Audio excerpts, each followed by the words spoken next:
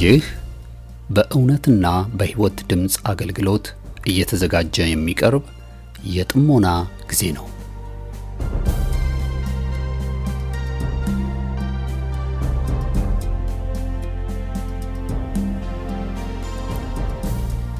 ጥሞና ወይም ተመስጦ በግል የሚደረግ ራስን ውስጥን የመመልከቻና የመመርመሪያ የጸጥታ ጊዜ ነው። ጴጥሮስ በሐዋርያት ሥራ ምዕራፍ 22 ቁጥር 17 ላይ በመቅደስ ስጸልይ ተመስጦ መጣብኝ ብሎ እንደተናገረውና በዚያ በተመስጦ ውስጥ እያለ መንፈስ ቅዱስ በጴጥሮስ ውስጥ የነበረውን የማይፈለገው ማንነት እንደቀየረለት ዛሬም ከዚህ በኋላ በመታደምጡት የጥሞና መልእክት እግዚአብሔር በቃሉ አልፎ እንደሚናገራችሁ ጌታን ተስፋ እናደርጋለን። ቀጣዩን የጥሞና መልእክት በጥሞና ያድምጡ። አሁን ወደ መልእክቱ።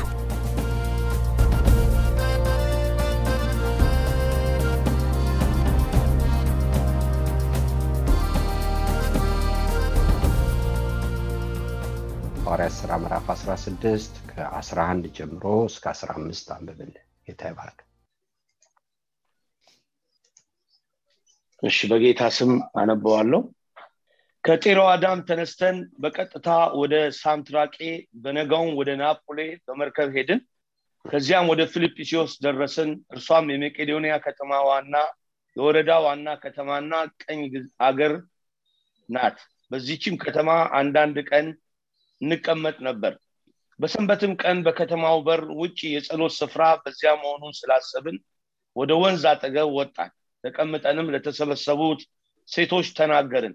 ከቲያጥሮን ከተማም የመጣች ቀይ ሐር ሻጭ እግዚአብሔርን የምታመልክ ሊዲያ የሚሏት አንዲት ሴት ትሰማ ነበረች። ጳውሎስም የሚናገረውን ታዳምጥ ዘንድ ጌታ ልቧን ከፈተላት። እርሷም ከቤተሰቦቿ ጋር ከተጠመቀች በኋላ በጌታ የማምን እንደሆን ከፈረዳችሁልኝ ወደ ቤቴ ገብታችሁ ኑሩ ብላ ለመነችን። በግድም አለችን። ሰው በአጋጣሚ አይደለም ወደ ጌታ የሚመጣው። እግዚአብሔር የተመሰገነ ይሁን። ከጥንት ከዘላለም የተጠራ ስለሆነ ነው። ሁለተኛ ተሰሎንቄ ምዕራፍ 2 ከ13 እስከ 14 በአጋጣሚ ወደ ጌታ መምጣት የለም። እግዚአብሔር ዓለምን ከመፍጠሩ በፊት በክርስቶስ ያወቃቸው፣ በክርስቶስ የመረጣቸው፣ በፍቅር የመረጣቸው፣ በፊቱ ያለ ነውር እንዲያመልኩት የወሰናቸው ለነዚህ ወንጌል ሲሰበክ ወገኖቼ የወንጌሉ ቃል አያልፋቸው። ለምንድነው? ከጥንትም ከዘላለም የእሱ ስለነበሩ። በርግጥ እግዚአብሔር የተመሰገነ ይሁን። በዓለም በስጋ ውስጥ ነው ያሉት፣ ጠፍተዋል ይባላል። ጌታ ደግሞ የጠፋውን ሊፈልግና ሊያድን የመጣው እግዚአብሔር የተመሰገነ ይሁን። ለዚህ ነው ቀያፋ ዓለም ሁሉ ከሚጠፋ አንድ ሰው ቢጠፋ ይሻላል ብሎ በተናገረ ጊዜ የተናገረው ከራሱ አይደለም፣ ትንቢት ነው።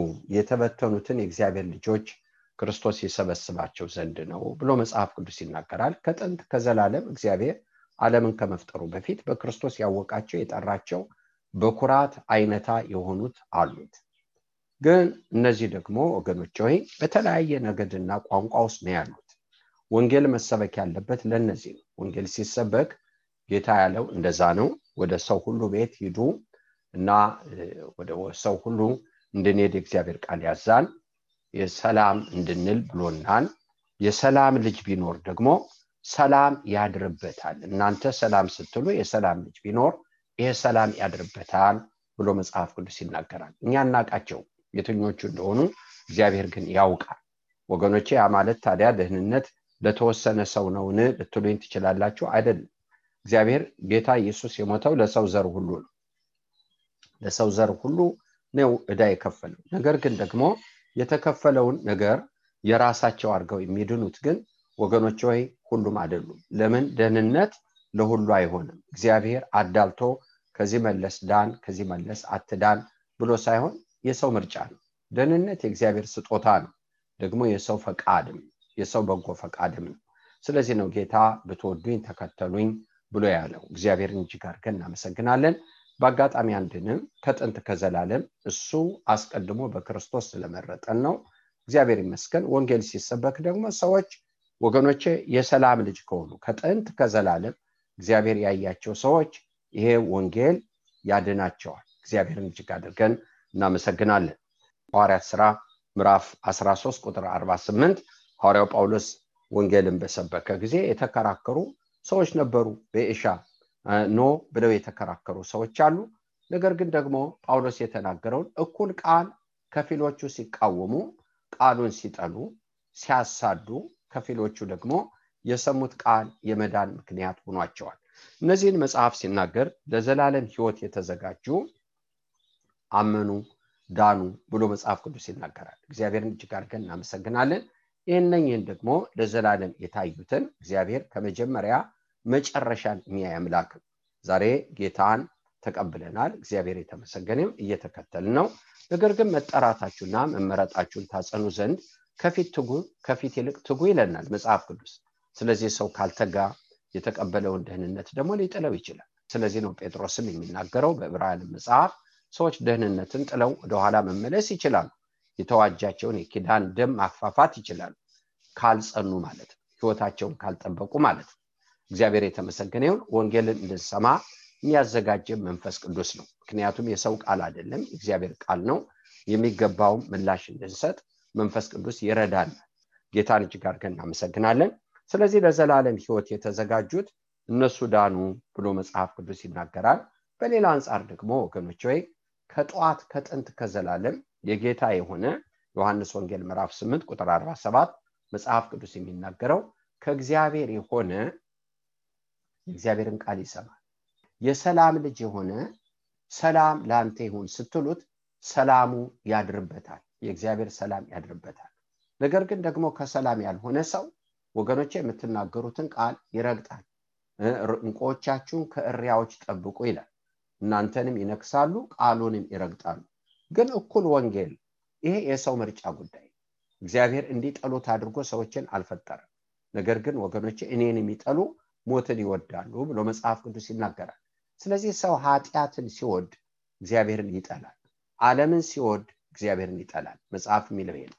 ዓለምን መውደድ ከእግዚአብሔር ጋር ጥል ነው። ማንም ዓለምን ቢወድ የእግዚአብሔር ፍቅር በሱ ዘንድ የለም ብሎ መጽሐፍ ቅዱስ ይናገራል። ጌታን እጅግ አድርገን እናመሰግናለን። አሁን ወደ ክፍሉ እንምጣና እንግዲህ ይሄ በምዕራፍ 16 መንገድ አስበው እነ ጳውሎስ መንገዱ ችግር ፈጥሮ ችግሩ በሰዎች አሳዳጅነት ሳይሆን መንፈስ ቅዱስ በዚህም ሲሞክሩ አቅጣጫ አልሰጣቸው አለ።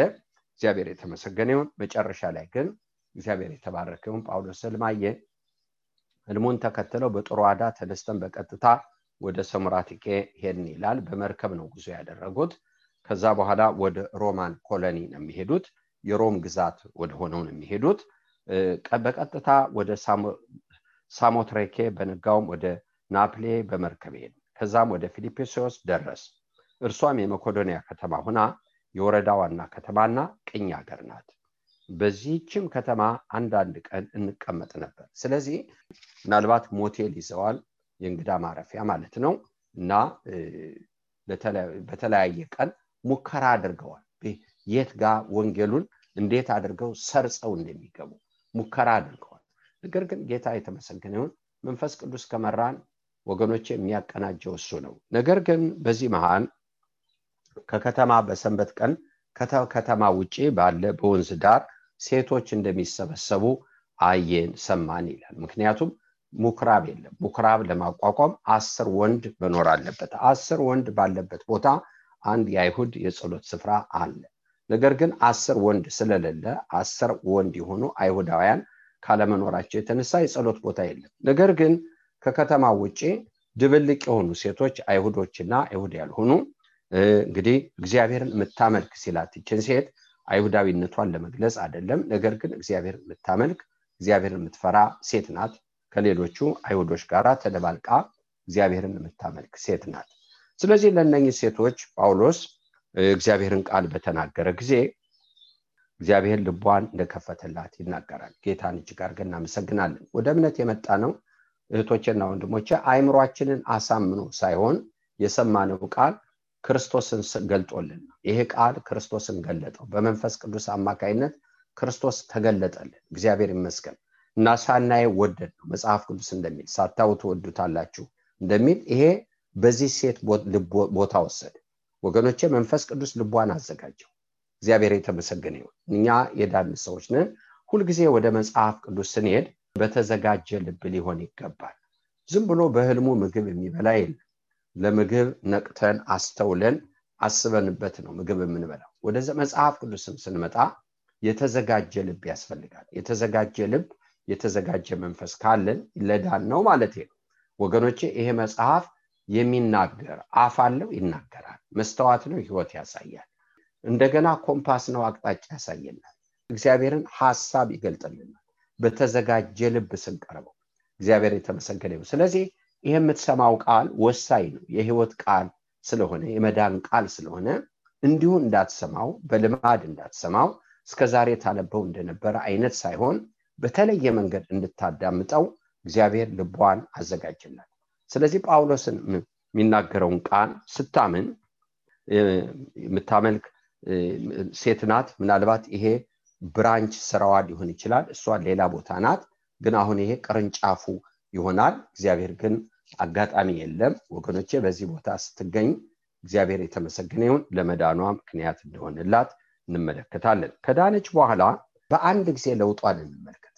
ስንድን የክርስቶስ ባህሪ ይጋባብናል። በብርሃን ውስጥ ስለምንገባ በብርሃን እናስባለን። ብርሃን የሆነው ቃል ጌታ የሚከብርበትን፣ ጌታ ያለበትን ማሰብ እንጀምራለን። ልክ እንደ ዳነች ወገኖቼ ተጠመቀች ይላል። ጊዜም በሁለተኛው ቀን በአንደኛው ቀን አናቅም፣ አምናም ከቤተሰቦቿ ጋር ተጠመቀች ብሎ መጽሐፍ ቅዱስ ይናገራል። ከዛ በጌታ የማምን እንደሆነ ከፈረዳችሁ አለች፣ ወደ ቤቴ ገብታችሁ ኑሩ። እግዚአብሔር እናመሰግናለን። ይሄ በጣም ይገርማል። እቺ ሴት ከኢየሩሳሌም ሩቅ ናት። በኢየሩሳሌምም ስንመለከት የጴጥሮስን አገልግሎት በየሄደበት ቦታ የቅዱሳን ቤት የሱ ነው። በዛን ጊዜ የነበሩ ቅዱሳን እያንዳንዱ ሰው ያለውን የራሱ እንደሆነ አይቆጥርም ነበር። በመካከላቸው ችግረኛ የለም ይላል። ይሄ መተዳደሪያ ደንብ አይደለም፣ ተሰብከው አይደለም። ህይወት የሆነው ክርስቶስ ሲገባባቸው በአንድ ጊዜ አካል ይሆናሉ። በአንድ ጊዜ አካልነት ቦታ ይወስዳል። የኔ የሚባል ነገር ይጠፋል። ፍጹም አካልነትን እንመለከታለን። እነ ጳውሎስ ሌላ ናቸው፣ እቺ ሴት ሌላ ናት። ስለዚህ ምንድነው ያለችው? ቤቴ ምሳ ብሉም አይደለም፣ ተስተናገዱም አይደለም፣ ኑሩ። የሷ የሆነ ሁሉ የነሱ ነው፣ የነሱ የሆነ ሁሉ የሷ ነው። ይሄ ወንጌል ነው የሚያመጣው። እውነተኛ ወንጌል ሲበራ ከግለኝነት ነፃ ያወጣል። የኔ የሚባል ታሪክ ይቀራል። አካለኝነት ይመጣል። አካልን በአካልነት እንገለጣለን። ዛሬ በአካልነት ማንገለጥ ከሆነ የበራልን ወንጌል ደብዛዛ ነው። ወንጌል በትልቁ አልበራ፣ ክርስቶስ በትልቁ አልበራልን። ይሄ መተዳደሪያ ደንብ አይደለም፣ ስብከት አይደለም። የበራው እውነት ግን ቀንም አይወስድም፣ በቀን ሂደትም አይደለም። ወገኖቼ ቀስ ብለን ስንለወጥ አይደለም። አካልነት ዕውቀት ሳይሆን ህይወት ነው። እህቶቼና ወንድሞቼ ህይወት ነው። አካልነት ህይወት ነው። በአንድ ቀን አካልነትን እንመለከታለን። የሷ የሆነ የለም። ቤቴ ገብታችሁ ኑሩ። እግዚአብሔር እናመሰግናለን። እንዴት ድንቅ ነው ይሄ ወንጌል። ወደዚህ ወንጌል ስንመጣ እግዚአብሔርን እጅግ አድርገን እናመሰግናለን። እግዚአብሔር ባለጸግነት እዚህ አለ። በመካከላችን ዛሬ የትኛውም የዓለም ጫፍ ላይ ይኖሩ ድሃ የለም። ምክንያቱም በቂውን ነገር በአማኙ ዘንድ ሰጥቶናል። ታዲያ ለምንድን ነው በመካከላችን ችግረኞች አሉ? ወገኖቼ የአካል ህይወት የለንም። ያለን የግል ህይወት፣ የአካል ህይወት የለም። ሁላችን ለራሳችን ነው የምናስበው። የአካል ህይወት ሲኖረን ግን ሁሉን ነገር የምናስበው እንብላን ስንል፣ እንጠጣ ስንል፣ ድግስ እንደግስ ስንል፣ መኪና እንግዛ ስንል፣ እዛ እንውጣ እንዝግባ ስንል በአካል በኩል ነው የምናስበው። ከአካል ጋር ነው የምናስበው። ነከሌ እዚህ ላይ ናቸው፣ ለዚህ ናቸው፣ እግዚአብሔር ምን ይለኛል ብለን እናስባለን። ዛሬ ይሄ ጆክ ይመስላል። እያንዳንዱ ለራሱ የሚጠቅመውን አይመልከት። የአካል ህይወት ሲኖር የአካል ህይወት አለን ወይ? ከሌለን የጌታን ህግ ፈጽመናል ወይ? ሮሜ መጽሐፍ ምዕራፍ 15 እንደሚል ኖ አማኞች አይደለንም ነን፣ ግን የጎደለን የለም፣ ጎሏል። ታዲያ አንዳንድ ጊዜ እኮ ወገኖቼ ብዙ ነገር ለምነን ሰማው ብዘጋ ለምክንያት አይደለም። የእግዚአብሔርን ነገር አጉለናል። አካለ ጎዶሎ የአካል ህይወት ከሌለን የክርስቶስ ቤተክርስቲያን አካለ ስንኩል ናት። ወገኖቼ ወይ አካለ ስንኩል ወይ በዊልቸር የምትገፋናት አካለ አንካሳ ናት። ሙሉ የምትሆነው እኔና እናንተ አካል ህይወት ሲኖር። እግዚአብሔር ይባርካችሁ።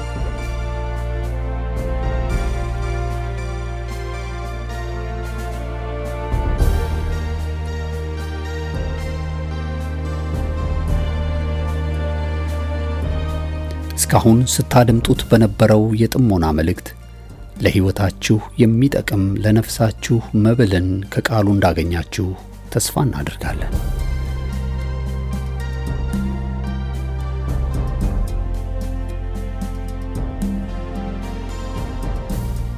ማንኛውም መንፈሳዊ የሆነ ጥያቄዎችን ሊያጋሩን ፈቃደኛ ከሆኑ ከዚህ ቀጥሎ በማሳወቀው የስልክ ቁጥር በጽሑፍ ወይም ድምጾን ቀርጸው ቢልኩልን ምላሽን ያገኛሉ። ለአሜሪካ የስልክ ቁጥራችን 2157820848 ሲሆን የካናዳው ቁጥራችን ደግሞ 647-518-4919 ነው። የእውነትና የሕይወት ድምጽ አገልግሎት። የእግዚአብሔር ጸጋ ለሁላችንም ይብዛልን። አሜን።